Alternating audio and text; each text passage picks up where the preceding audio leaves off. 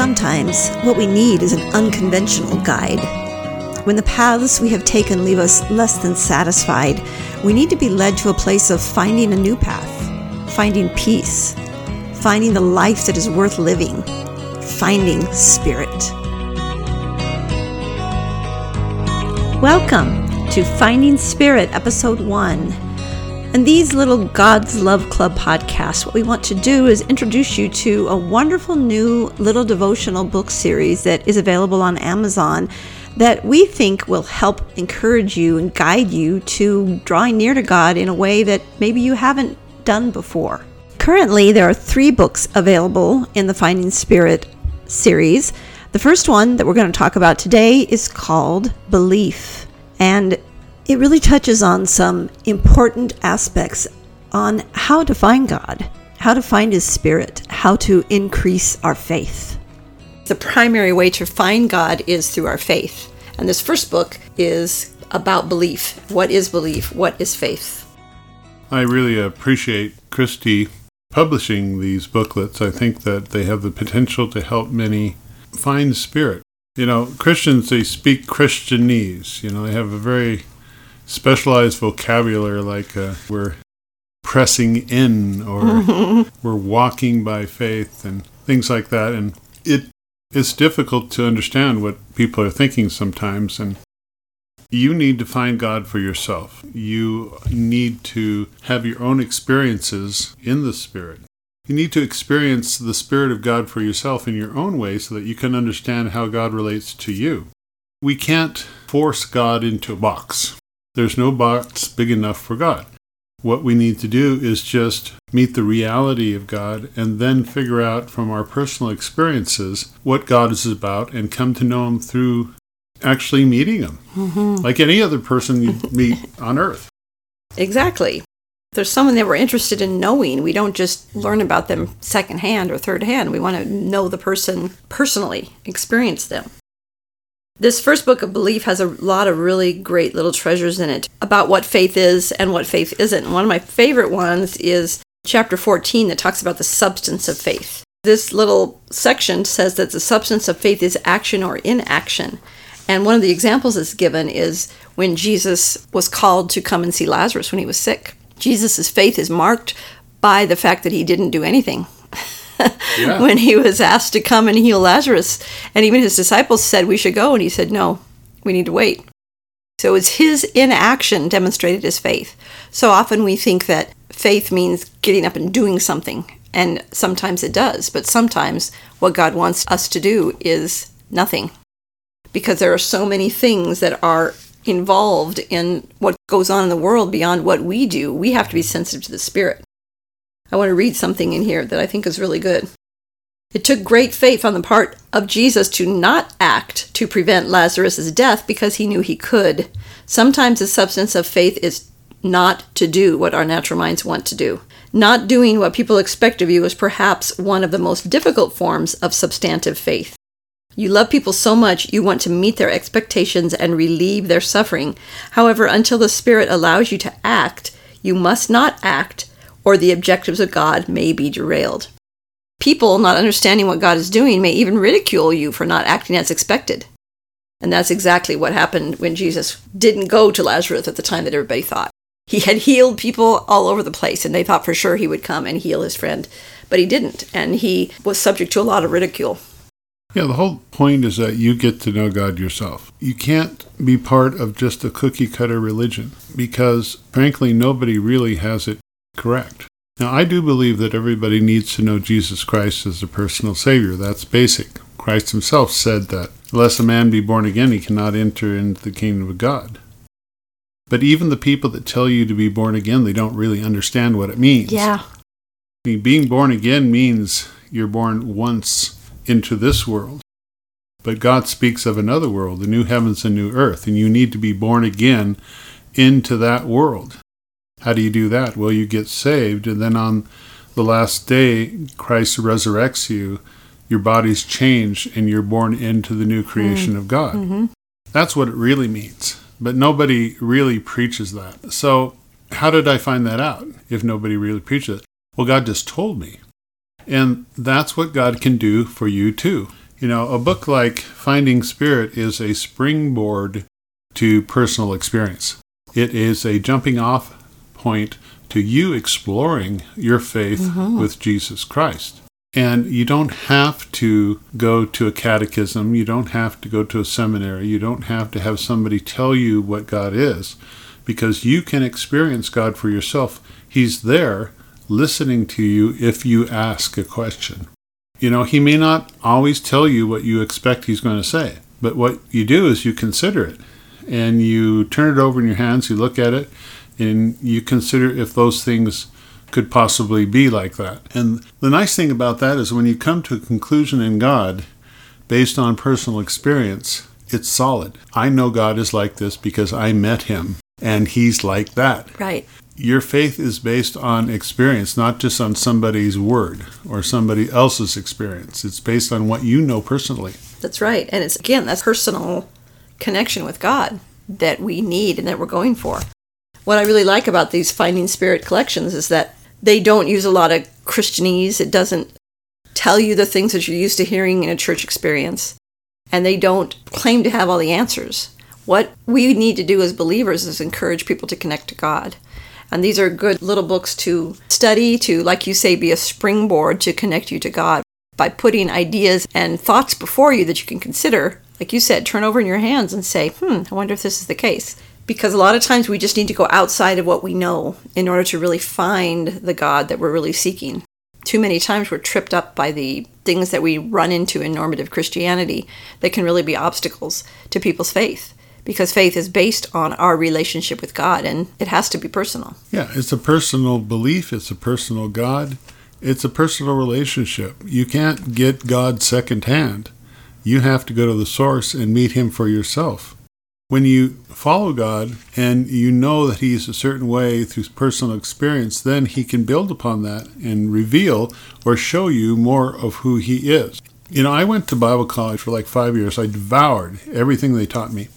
And I thought that was the way for me to know God. But at the end of that process, I felt like I was backsliding. You know, that's another one of those Christian terms, backsliding, which basically means I was losing my religion. I was losing my faith. And I couldn't understand because I knew all the stuff that they were teaching me. And I believed it all. And I tried to practice it, but it wasn't working. It was just horrible. But I knew about God. I didn't know God himself. That's a good point. You know, information is not a person. Information is just facts about a person. But the thing is, information can be wrong. And so it takes personal experience with God to know if the information you have been fed is correct. Exactly. You know, you can be told a lot about Paris, but until you go to Paris, you're not going to verify whether that's wrong or true. And what I found out, to my chagrin, is that a lot of what I'd been taught was just completely off. And I could not believe it at first. I thought, well, they were so sure and they were so mature, and I had bought it all. And I found out God was not anywhere near as worried about sin as they were. He was not anywhere near me being totally correct in everything I believed as they were. In fact, about the only thing God wanted me to do is exactly what he wanted me to do at the moment he said it. He didn't care whether I understood it. He didn't care whether I could prove it with 2 or 3 scriptures. He just wanted me to follow his voice at the moment he said it and do it. And that was pretty much it. And I just wasted 5 years of my life at Bible college trying to learn everything about God, and I forgot the most important centerpiece of being with God. Being with God, yeah. That's the key, being with God and sitting with him and resting in him and experiencing him. We tend to think our Christianity is always about doing. I need to read so many chapters of the Bible. I need to pay my tithes. I need to feed the poor. I need to do all these things. But what God wants us to do is really just rest in him. And as we rest in him, that's when we can really come to know him and have the experience of him. Yeah. In fact, in this Finding Spirit book, Chapter 12 talks about that, and I want to read one of these paragraphs. It says, waiting on the Spirit, if done properly, allows us to rest in him. Control over our lives is mostly an illusion. In reality, there are so many things that can and sometimes do go wrong that we must simply go with the flow, taking life as it comes. Unless God is with us, we cannot manage what comes at us. It is like floating down a large, swift river. There is not much you can do but stay afloat. However, since God created the river is subject to him, and he directs it as he wills. Therefore, as we float, we pray and trust that our Father has the currents of our existence in his hands, and we rest. When we're waiting on God, it exercises our faith. Waiting on God also shows that we believe the Spirit has the ability to do what he says. Also, waiting takes the control out of our hands and puts it in the hands of someone who can truly do something about our circumstances.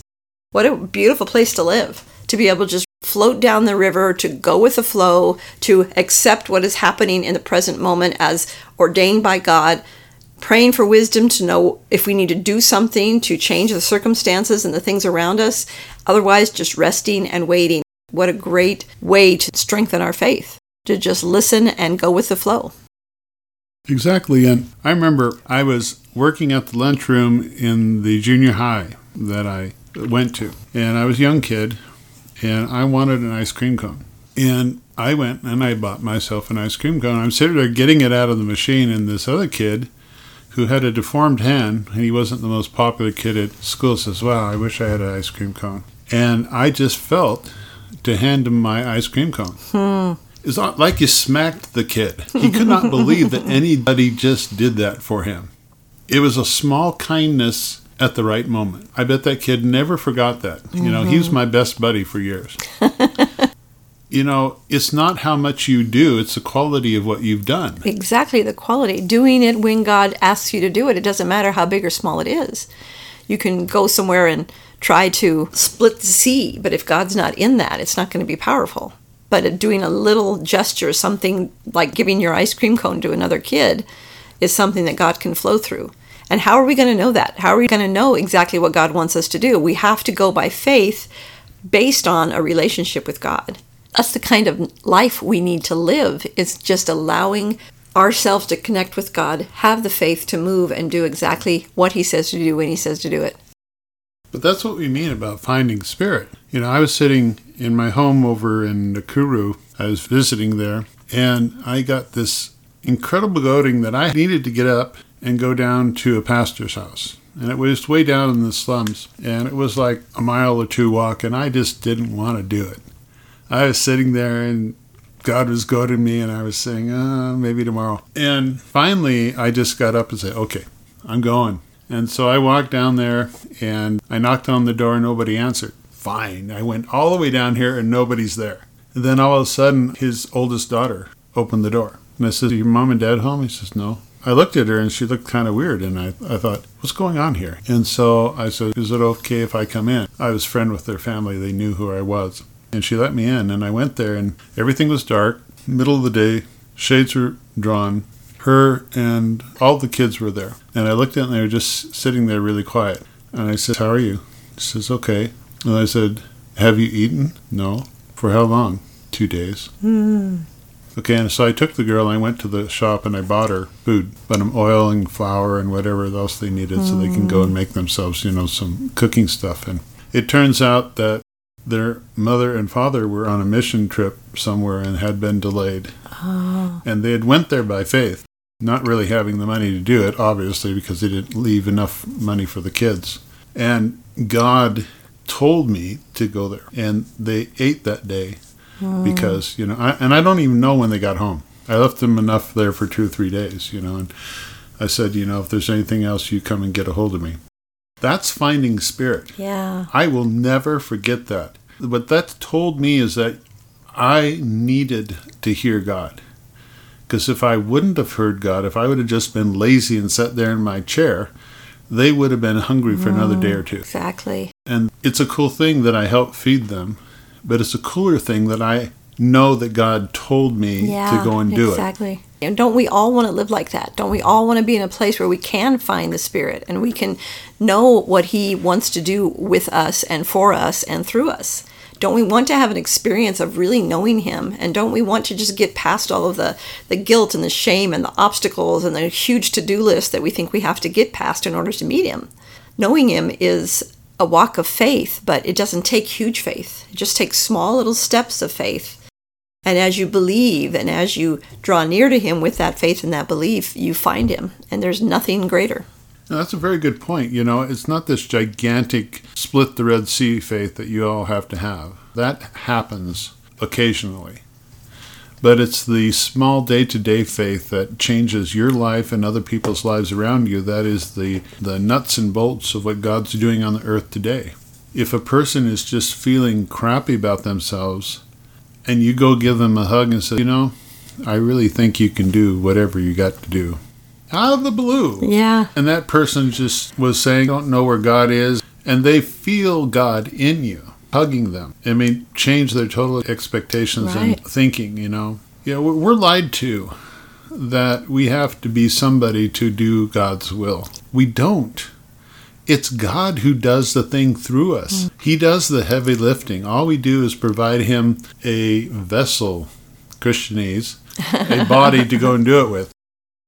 Those are the things that finding spirit can be like. You can do things that change literally the course of somebody's life by just being sensitive to his spirit and knowing the voice of God. Exactly. And you need to have that close connection with God in order to be available to do things like that. And you need to have your mindset on being unconventional. If he tells you to put your arm around someone in a way that you think is kind of inappropriate, or they may turn around and slap you for, but it's God, you've got to be willing to do it. Those are the things that change people's lives. Those are the things that change your lives. That kind of faith to do what the Spirit is leading you to do. It makes life exciting, and it's a really cool thing to know that God uses us and flows through us to touch the lives of other people. Yeah, and you can't always be judging your own effectiveness and thinking how you look. It really doesn't matter how you look. It matters what you do when God asks you to do something. Finding spirit is a lot easier when people tell you where to find spirit. That's right. You can go and prospect for gold yourself, and you'll eventually find something. But if somebody's been a prospector for a while, says, go over to that gulch because I've been there and I really think you'll strike it rich there, your chances immediately skyrocket. And that's what these little devotional books are about. They're about someone who has gone forward into that territory in an unconventional way to find amazing things in God because they're willing to listen and find the Spirit in a very real way. They're willing to experience God in ways that maybe nobody has before, and certainly they have never before. And it's a signpost. It's a direction to show you go this way, and you will find the Spirit, and you will find what you need to change your life and the lives around you. I'm glad that I can find the Spirit if I'll just listen to him and say, what? Why not? When we stretch our faith muscle, when we reach out and believe to find Spirit, there are amazing things ahead of us. And we just want to encourage you. You can find these little books on Amazon. They're called Finding Spirit, an Unconventional Guide. The author is Justin Monganel. And see if maybe it can help be a springboard to get you where you need to be to connect with God and just draw near into everything that he has for you. Thanks for joining us. See you next time on Finding Spirit.